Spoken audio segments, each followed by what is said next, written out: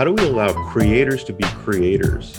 And as a creator becomes a creator and starts building and developing their own class of assets, why can't they create an economy around those assets for themselves that is governed by themselves? This is Open Out Crypto, a podcast exploring how blockchain and cryptocurrencies are shaping the financial markets of tomorrow, with your hosts, Rumi Morales and Colleen Sullivan. Before we even begin, here's our obligatory disclaimer.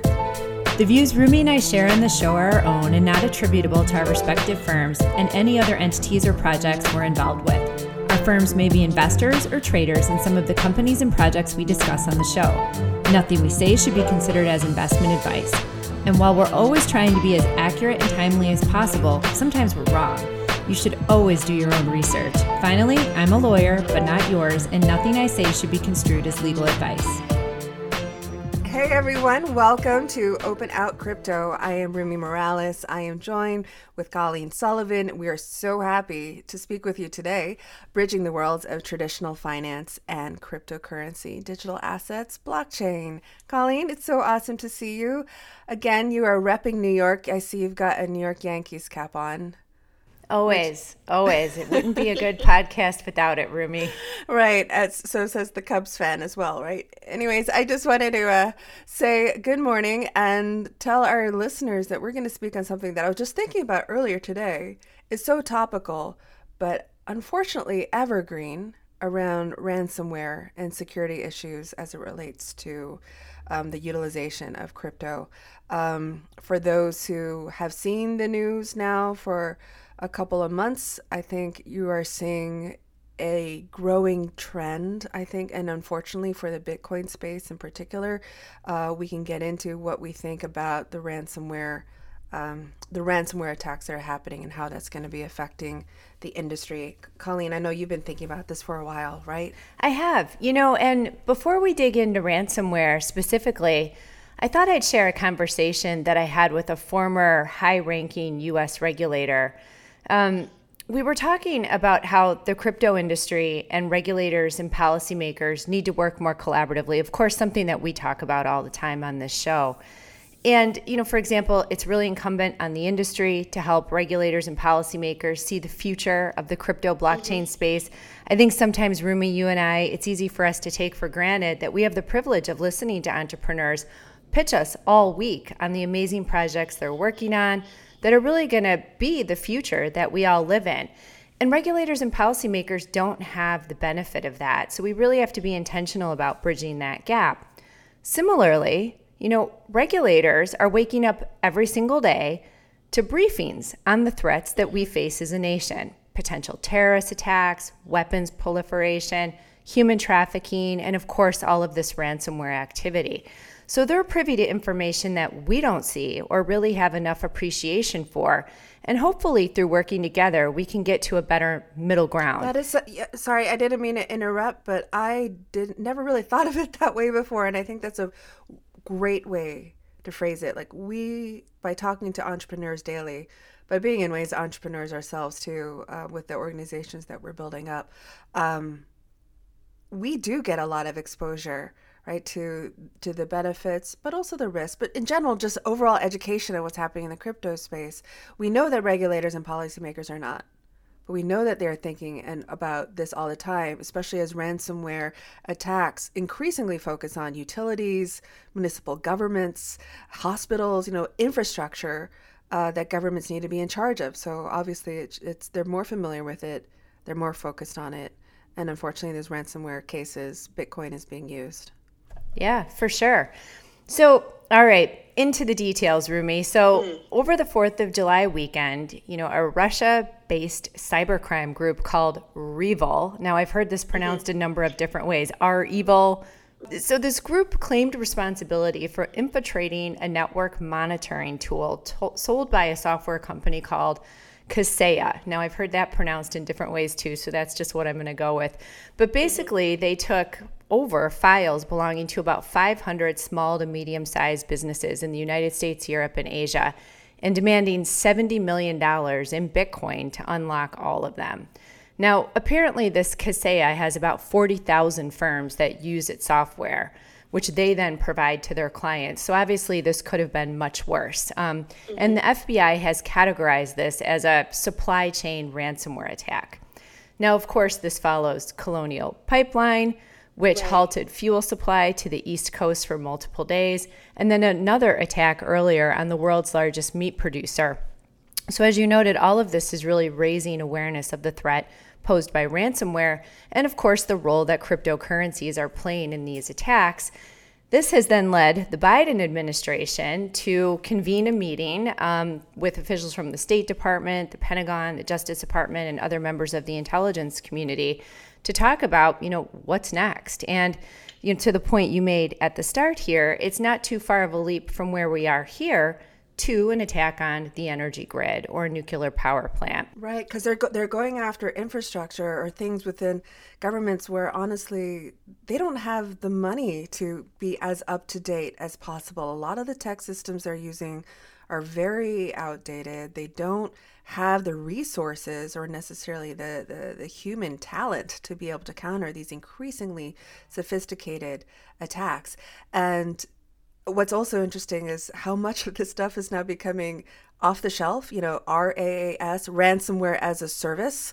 You just basically utilize software to be able to conduct these ransoms, these hostage situations on data. And what gets me here with Biden and others is, this is perhaps a very, very clear example of how cryptocurrency can be used. Well, that's where I was going to go next. The problem is that the narrative does seem to be exactly that. The cryptocurrencies are the problem instead of focusing on the clear vulnerabilities in our computer systems and how companies are protecting the systems. Right. I saw so many pundits on TV saying, in order to stop ransomware, ban cryptocurrency. No. Yeah. I mean, so let's look at it this way. So if these weaknesses didn't exist in these computer systems, neither does ransomware. So case in point, on several occasions from 2017 to 2020, employees at Kaseya, or Kaseya, however we're going to say it, Kaseya, flagged an array of cybersecurity concerns to the company executives, including outdated code, use of weak encryption and passwords, failure to adhere to basic cybersecurity practices like regularly patching software, and a focus on sales over security. Now, these types of weak cybersecurity allegations have also been made by former employees of Twitter, SolarWinds, and JSB following those types of attacks. So this kind of led me down the proverbial rabbit hole to look at the history of ransomware, because I was really curious. So what do you think? Should we dive in a little bit here?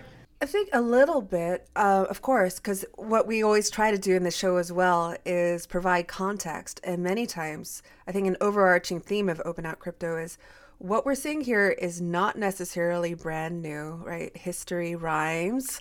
And I think it'd be great to be able to put ransomware in context. Colleen.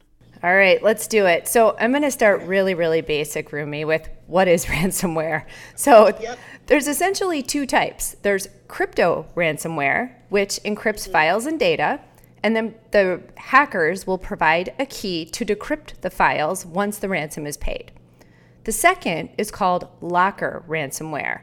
This type of ransomware locks the computer or other device and prevents users from using it altogether, but leaves the data untouched.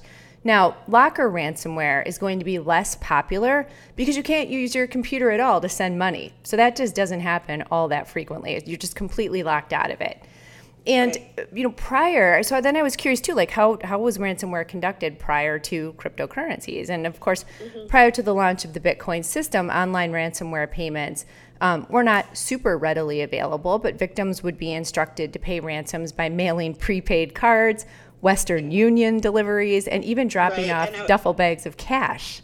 I would imagine that the amounts were smaller as well. I mean, in general, we're seeing an increase in amounts of ransom in these attacks too, right? Yeah, and then of course, the availability of cryptocurrencies combined with the use of Tor, right, the onion router network to communicate anonymously has provided a more efficient way for ransomware attackers to get paid.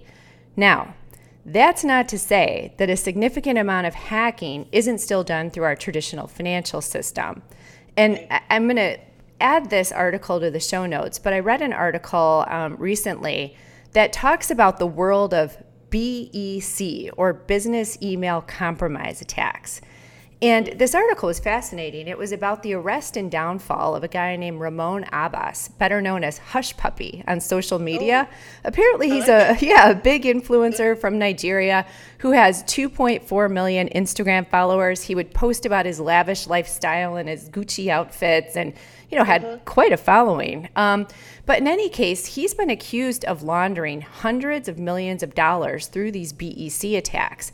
And this is generally, it starts with someone hacking into a corporate email account and then using social engineering attacks like phishing. And once inside, they don't steal anything at first. They just watch quietly incoming and outgoing email until they sort of learn what's going on, and then they start to replicate invoices. And they will have payments wired to their bank accounts that are not recovered. And to me, it's amazing. So the FBI reported that in 2020, there were 20,000 BEC attacks against American businesses for $1.8 billion in losses. So I raise this because these types of attacks make ransomware payments look really small, but we don't hear about them.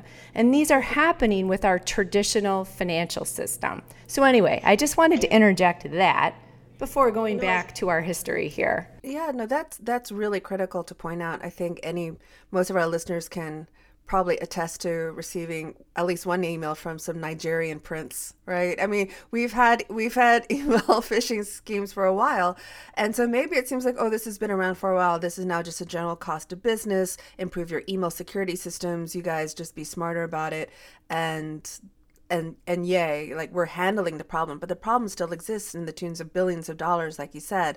It's just that the hot media trend spotlight right now is on this thing called ransomware, and people making excuses around not being able to fix it. Oh, this is too hard on our data, so let's just cop out and say, well, we'll get rid of cryptocurrency. I loved your point earlier, though, Colleen, where you said if you didn't have the software issues, then you wouldn't have the ransomware, right? I mean, you need to be able to fix and focus on the data and the technology. You're not going to necessarily blame the tool that is being utilized to get the ransom, just like you're not going to blame saying, oh, let's take out the US dollar, or let's take out all fiat because we don't want to be paying hostages in cash or whatever anymore. Look, we always talk about with money laundering, you don't blame money for money laundering. You shouldn't blame Bitcoin for dark money laundering. You bet. Yeah, totally.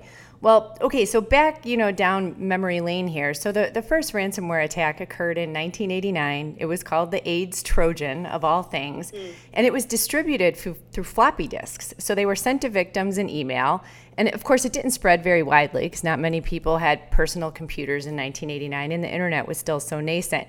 Now, some of the ones that followed were actually kind of funny. There was one called the Love Sand virus.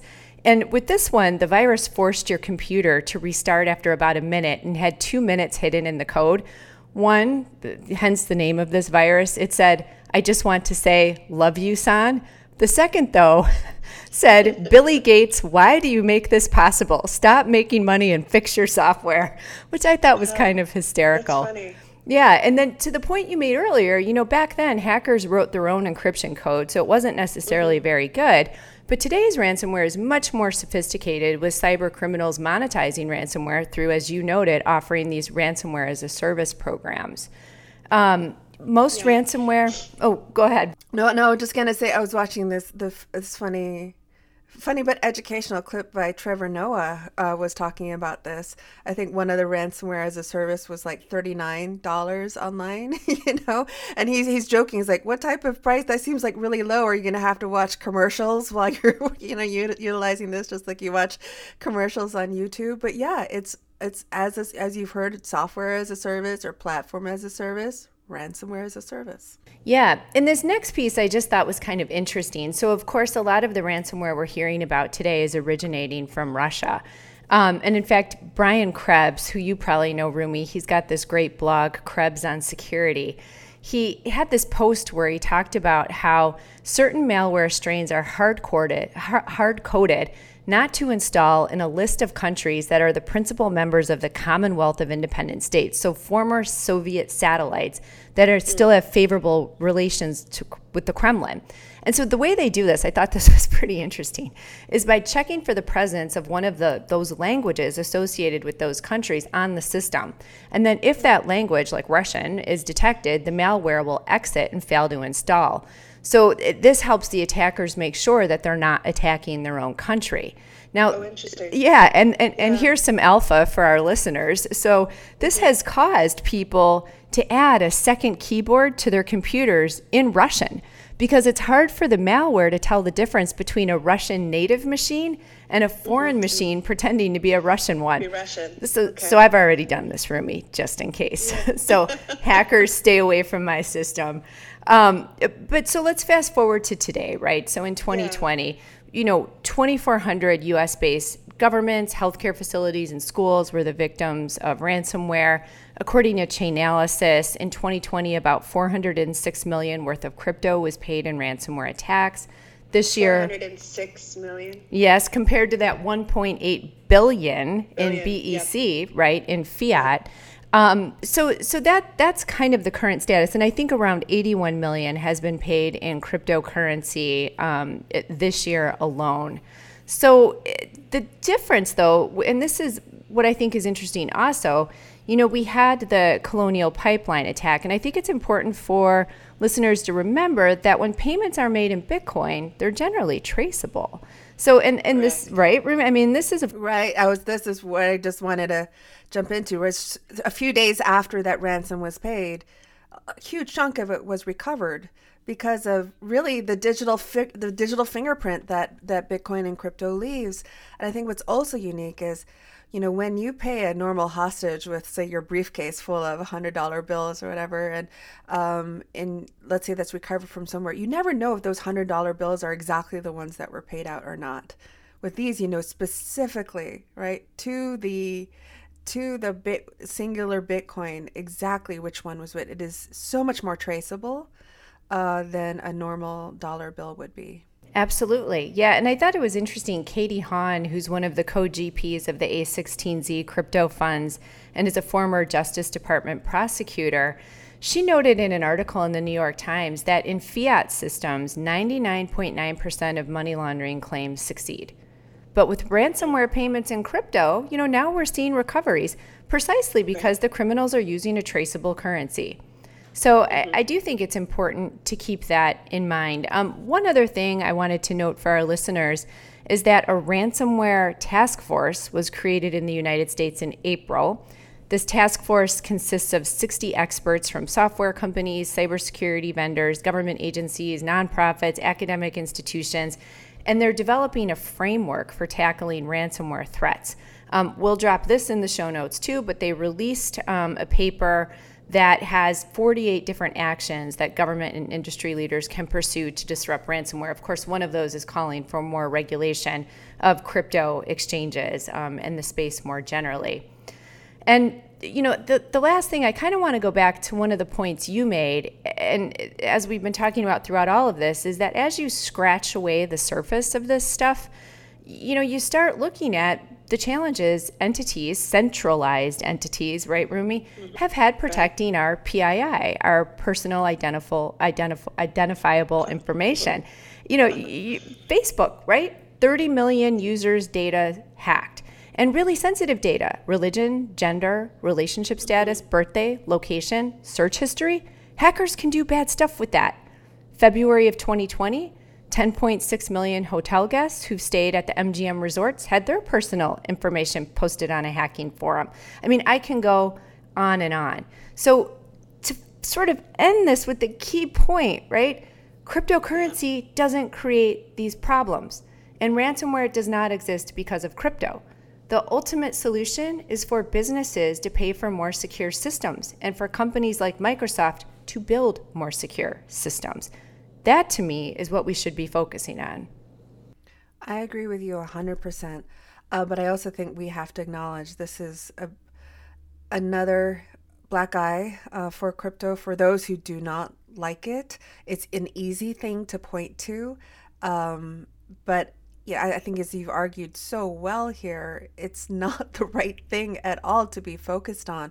But I am concerned because, to your very first point about us speaking with entrepreneurs daily and really understanding what crypto is about, the regulators and policymakers that are focusing on these security issues are not getting that same level of information or detail, and so may unnecessarily focus on cryptocurrency as a huge part of this issue, which we know while it is a tool, it is not the cause or the effect of the worst of everything that's happening in the overall data hostage taking space. Like you said, it still is a smaller part of the overall problems. It's a smaller part of the overall ransoms that are being taken in, but the spotlight on it is tremendous because, again, people are unfamiliar with crypto, and it goes back again to education, needing more people to understand the benefits and risks of this. But that in this ransomware example, I hate to say it, I've tried to tell, a few people following that Colonial Pipeline thing, but I'm glad they kind of use crypto or Bitcoin versus some other form of payment because of its traceability. I don't know, Colleen. I'm still kind of fighting to get this message through. I mean, hopefully for anyone who's listening right now, this provides you a little bit deeper understanding of how Bitcoin is being utilized and or weaponized here in this argument. But I don't want this to be another thing where Colleen and I, sometimes you and I end our discussions by saying, well, we'll see how it turns out. In this case, I'm like, no, no, you're focusing on the wrong thing here. I love the way you closed it, your argument, Colleen. It's the right way. You need to focus on the data. Take care of your own house, please. Yes, and I think it's incumbent on us to help change the narrative, or at least explain the other side. There's two sides to this story, and it's not just cryptocurrency is bad.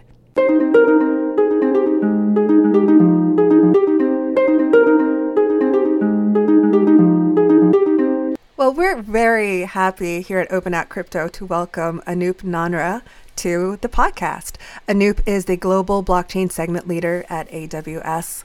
Welcome, Anoop. It's so good to see you. Yeah, you too as well. Thanks for having me. It's our pleasure. I was wondering if you wouldn't mind starting off how you got into this blockchain business anyways. That's an interesting story. So around 2014, back when I was at Cisco, I was part of in corporate development, so the chief strategy office, and really looking at, what are those new technologies, those new trends that can be disruptive.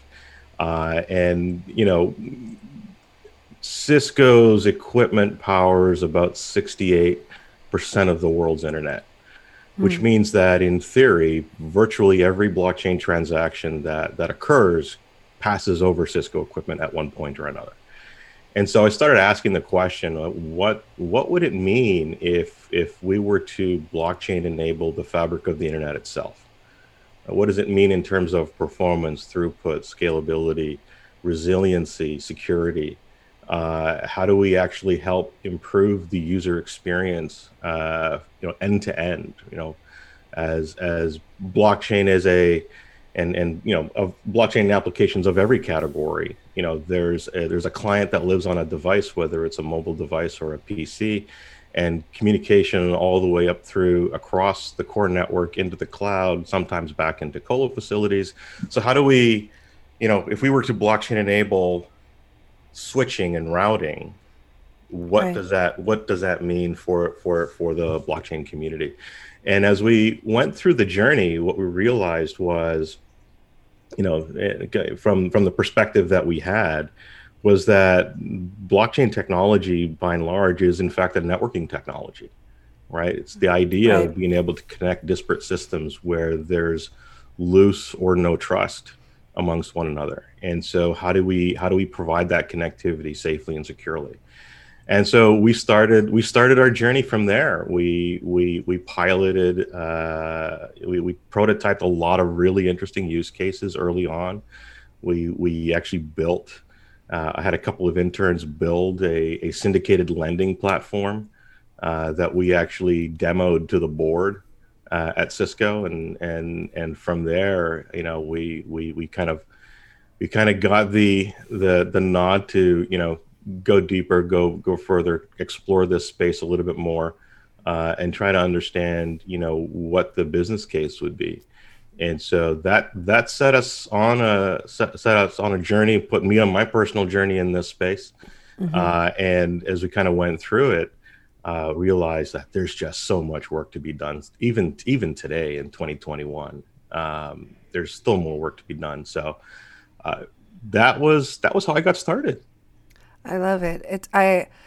The fundamental questions that you're asking, I don't think they've been fully answered yet, right, by anyone, but I'm just grateful that you started asking them.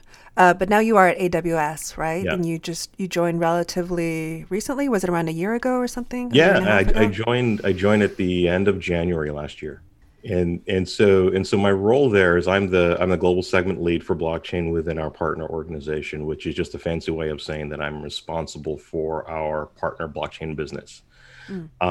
And true to form, just like when I was back at Cisco, the question, that I always asked, and I still continue to ask here, is how do we actually grow the total addressable market in the blockchain space, right? I mean, we know that there are a number of dominant protocols out there, dominant networks out there, but my own personal opinion is that's not enough. I think we need more people building applications, building solutions, building out networks. We absolutely need more diversity in this space. I think that's something that still bugs me to this day. Yeah, we're not going to disagree with you there, Anoop. That's for sure. Right. It's still a very heavily male-dominated space, right? And so I think we need more diversity in that space. So, I think as I look at it from an AWS lens, we want to support all networks, all protocols. We want to build a healthy community around this space, and so building on best practices and standards around security and policy and administration management, scale, performance, all these things that questions that I started asking about back at Cisco, I still want to continue asking and building a partner portfolio of solutions and technologies that really start addressing some of these more latent needs. Well, I'd love to dig a little deeper there because I've heard you talk about AWS being the marketplace for market economies in this space. Could you explain that a little bit? Yeah, that's a concept that I've been testing with a number of partners to really understand. We have a phenomenal marketplace, right? So partners can come in and have an engagement model with end customers that is streamlined, it's efficient. Customer can come to our AWS marketplace and really put to test and pressure test and build out interesting applications on the different partner solutions that are hosted on our marketplace. And one of the things that I've been thinking about for a long time, and this started even before I was at AWS, is how do we enable kind of continuous free-form market creation, right? How do we allow creators to be creators? And as a creator becomes a creator and starts building and developing their own class of assets, why can't they create an economy around those assets for themselves that is governed by themselves? And right? This is art, music, games, anything. Everything. Any kind of intellectual capital, any kind of IP that someone creates. I mean, this whole phenomenon around NFTs is really interesting because it's pressure testing so many different things. Right. There was a really interesting article on LinkedIn that kind of broke down what NFTs are and what they are not, right?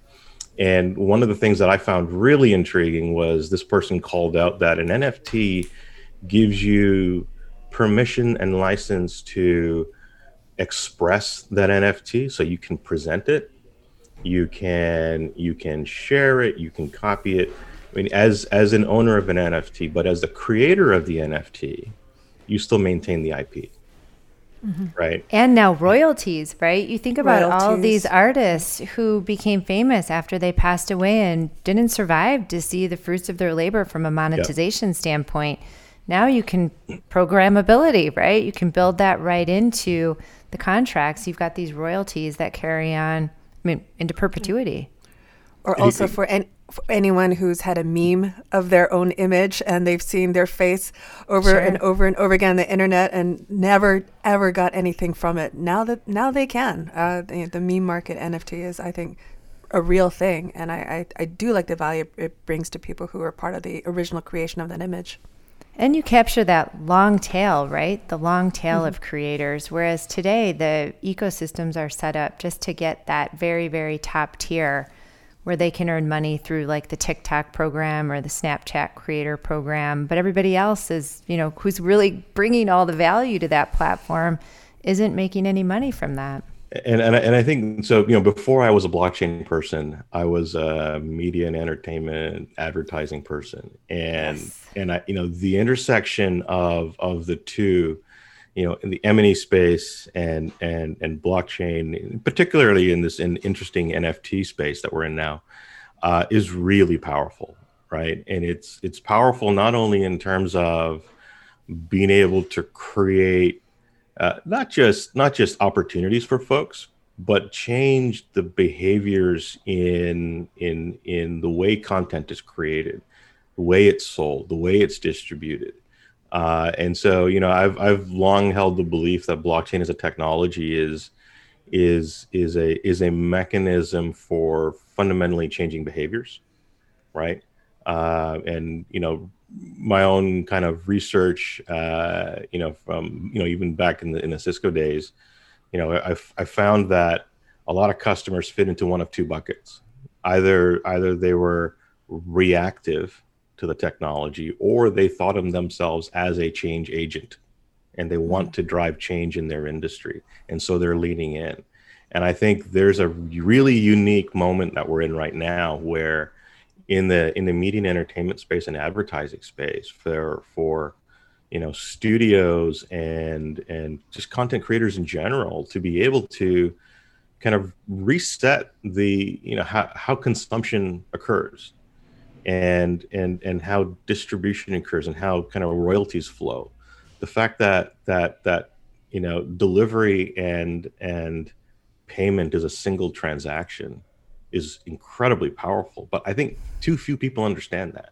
Kind of on that note around being a change agent and blockchain for better forces of good, I'd like to ask you a little bit about sustainability use cases. I follow you on Twitter. I know you this is kind of almost, if I can say, it's almost a passion, or it is a passion. I think you are also the co-founder and chair of something called the Open Sustainability Collaborative. So would you mind talking a little bit then about blockchain and sustainability and use cases there? For sure. How much time do you have? So I look at blockchain technology as really a mechanism to democratize innovation, right?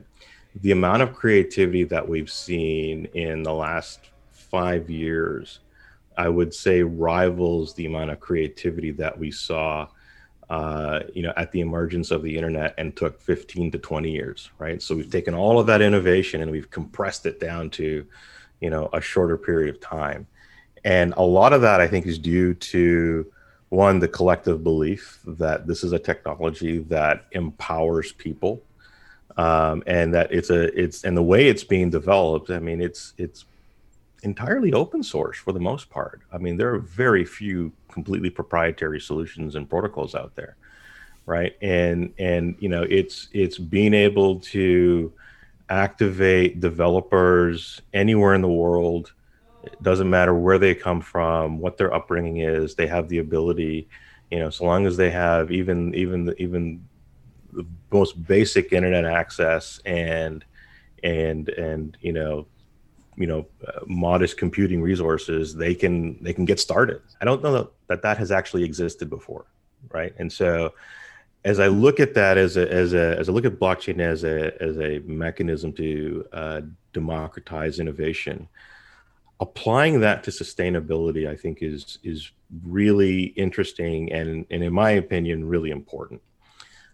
Because one, I think generically we look at sustainability as, well, how does a company or an organization become carbon neutral? Mm-hmm. How do they become a carbon negative company? And now the new narrative is, how do they become a regenerative company? But that's a very limited view of sustainability.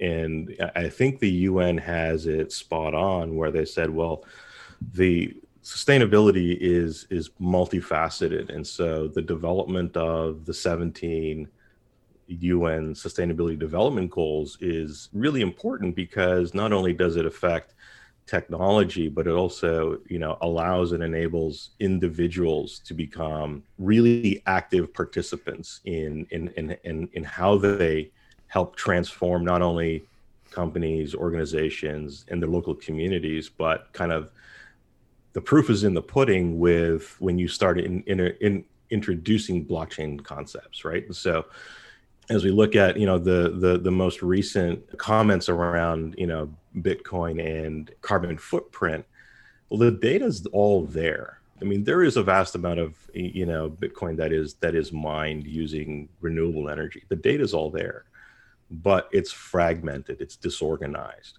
So I think there is an opportunity to say, hey, the data is here. Let's actually even tokenize that data as proof that a specific Bitcoin or cryptocurrency or whatever have digital asset was created and with truly renewable energy. But again, I mean, that's just a very specific view on sustainability. And, so at the Open Sustainability Collaborative, what we're focused on is how do we invest in people to build enduring outcomes that are sustainability solutions that can be applied to broader sustainability problems that a lot of companies are struggling to achieve, right? And as we're kind of going through that process, we want to say, well, there's an investment angle here as well. As a nonprofit, we want to enable and empower individuals to develop not only technology, but business model innovation, to empower themselves to impact their local community. And in doing so, we said, well, how do we bring an investment vehicle to some of these underserved, underrepresented communities where these individuals are in, where your classical VC or corporate VC may not have any visibility into the brilliance that lives in some of these regions of the world. And so we say, well, there's potentially an opportunity to create an investment vehicle where, by collateralizing a sustainability in general, we can actually use that to fund and invest in individuals to help them deliver impact at global scale. You were absolutely right when you said, how much time do we have? Because I wish we had all the time in the world. I can tell we're just touching upon some really deep and profound questions, but I'm so happy to know of your involvement and in activities to get people ultimately, and not just technology, but people involved in thinking about practical solutions for sustainability. So if we had more time, obviously we could even devote an entire podcast to sustainability, but there's some other remarkable things in your resume, Anup. I think that you were the head of security at Cisco, or Colleen, catch me. Yeah, for sure. Well, I feel like we were just talking about the light and the good, Anup. And I remember from all of our discussions over the years that in addition to running blockchain at Cisco, you were also a cybersecurity threat intelligence leader. So with Colonial Pipeline in the news and the Bitcoin ransom payment, I'm curious where you think this is going to go. Will we see these hacking groups, the dark side, become more clever with how they're receiving crypto payments? Will they start using privacy coins? Will they start, using mixers and other technologies to obfuscate what they're doing? I'd love to hear your views on that, if we'll see more of this activity and how these guys may get a little more clever going forward. Yeah, it's a great question. So just for clarity, right? So one of the initiatives that I led in the innovation team at Cisco was around, and this is immediately prior to my blockchain time there, was kind of driving, market intelligence and research around cybersecurity threat intelligence.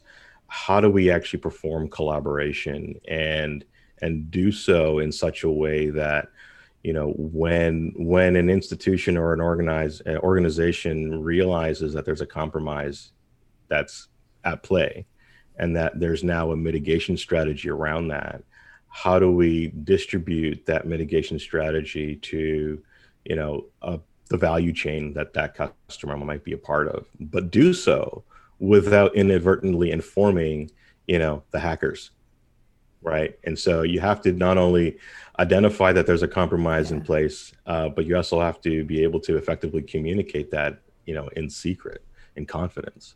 And so there's a lot of really interesting encryption techniques that are applied there. A lot of data mining and machine learning analytics that's being applied to kind of real-time traffic. So there's a lot of work that's going on in that space. And so as I look at what's going on right now, I think one of the things we have to realize and admit is that the hackers are just as innovative as anybody else, right? So it's not like they're playing catch up.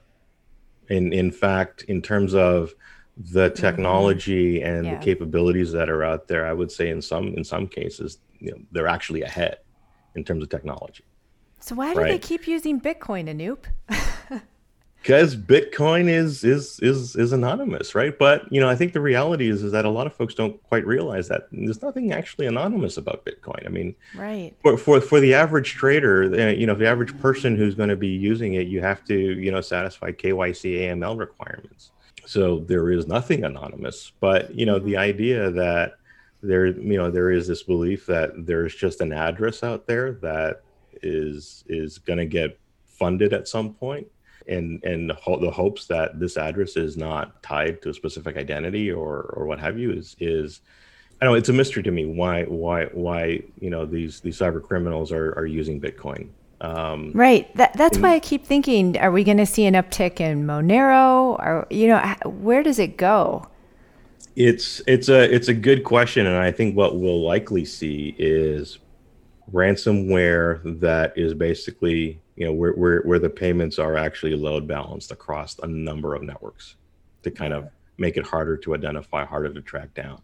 And, that's no different than any other advanced persistent threat that's out there.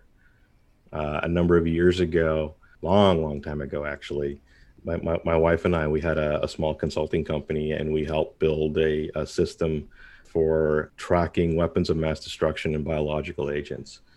And, a couple of months ago, it occurred to me, like, if we had a blockchain technology to drive all of this, that would have been immensely powerful.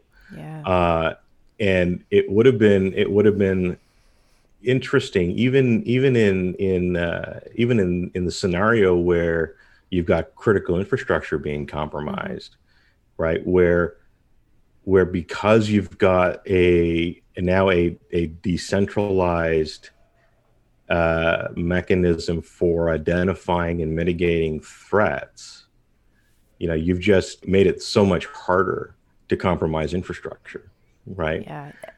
And gathering all of that intelligence in real time and again, off of a completely decentralized, distributed operating environment, I think makes it really, really interesting from a defense perspective, right? And how do you protect infrastructure? And that's such a great point. Yeah, because you think about how fragile infrastructure is with what happened with Colonial. It's almost shocking. So I'm a big believer that perimeter-based security, which is a classical security model, which is you defend your gates, you defend your doors, right, to prevent unauthorized access into your home. That model doesn't work anymore. Yeah. And so what we really need are perimeterless security mechanisms.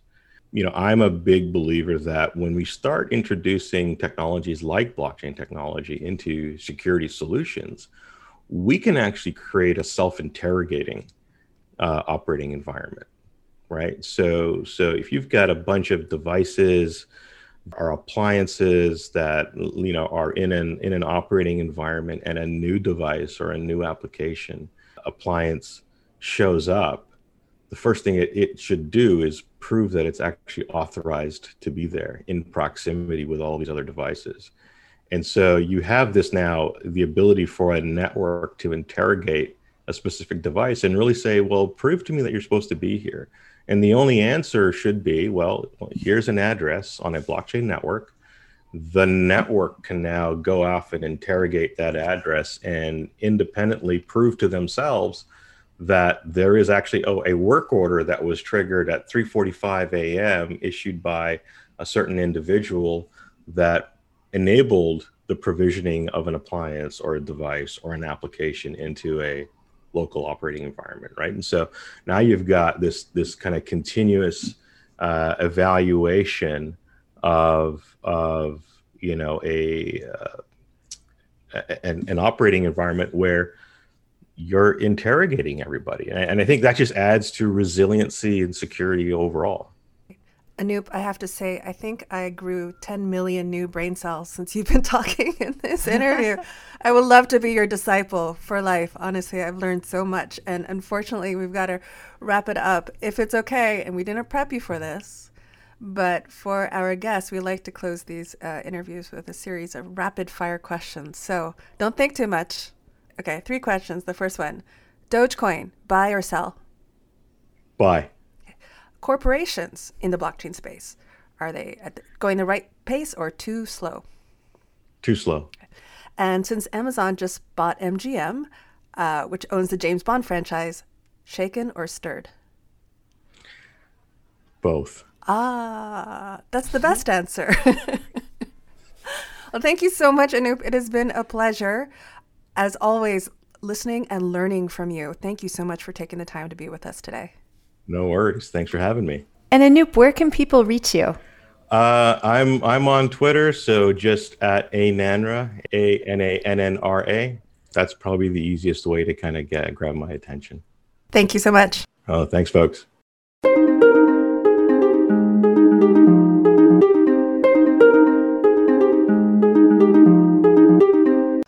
Everyone, thank you again for joining us here at Open Out Crypto. Colleen, as always, I loved hearing your thoughts and the discussion that we had.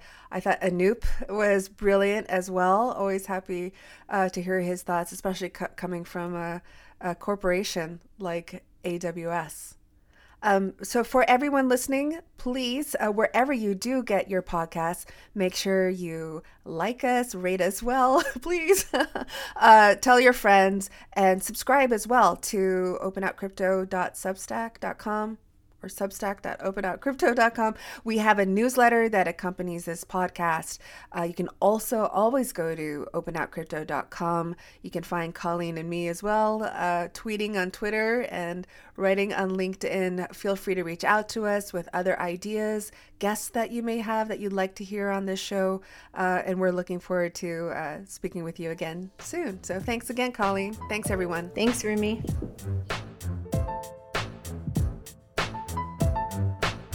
Thanks for listening to Open Out Crypto. Please reach out to us on Twitter at OpenOutCrypto and by email at info@openoutcrypto.com. Check out our website for show notes and other information about the show, our hosts, and our guests. Thanks for listening.